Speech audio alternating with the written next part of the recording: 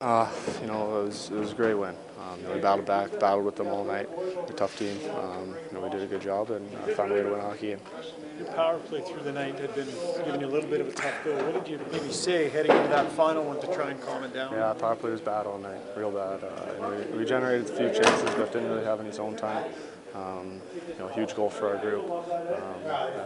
Discuss just that overtime winner, kind of what gets left. So then you have some time to work with Taylor on it as well. Yeah, kind of lucky that he fell. Just tried to pounce on the puck and get a good first step. Leon got a good step too. They had back pressure, and we found a way to get a big goal for our group. You guys get through the checking of Kessler and Getzlaf. You're going to get used to that kind of coverage. I mean, is it just a battle? It's just a battle, yeah. It's taken me a long time to figure out how to play against this team. But you just got to bear down and trying to work them, they're good at what they do. Does it? Thanks.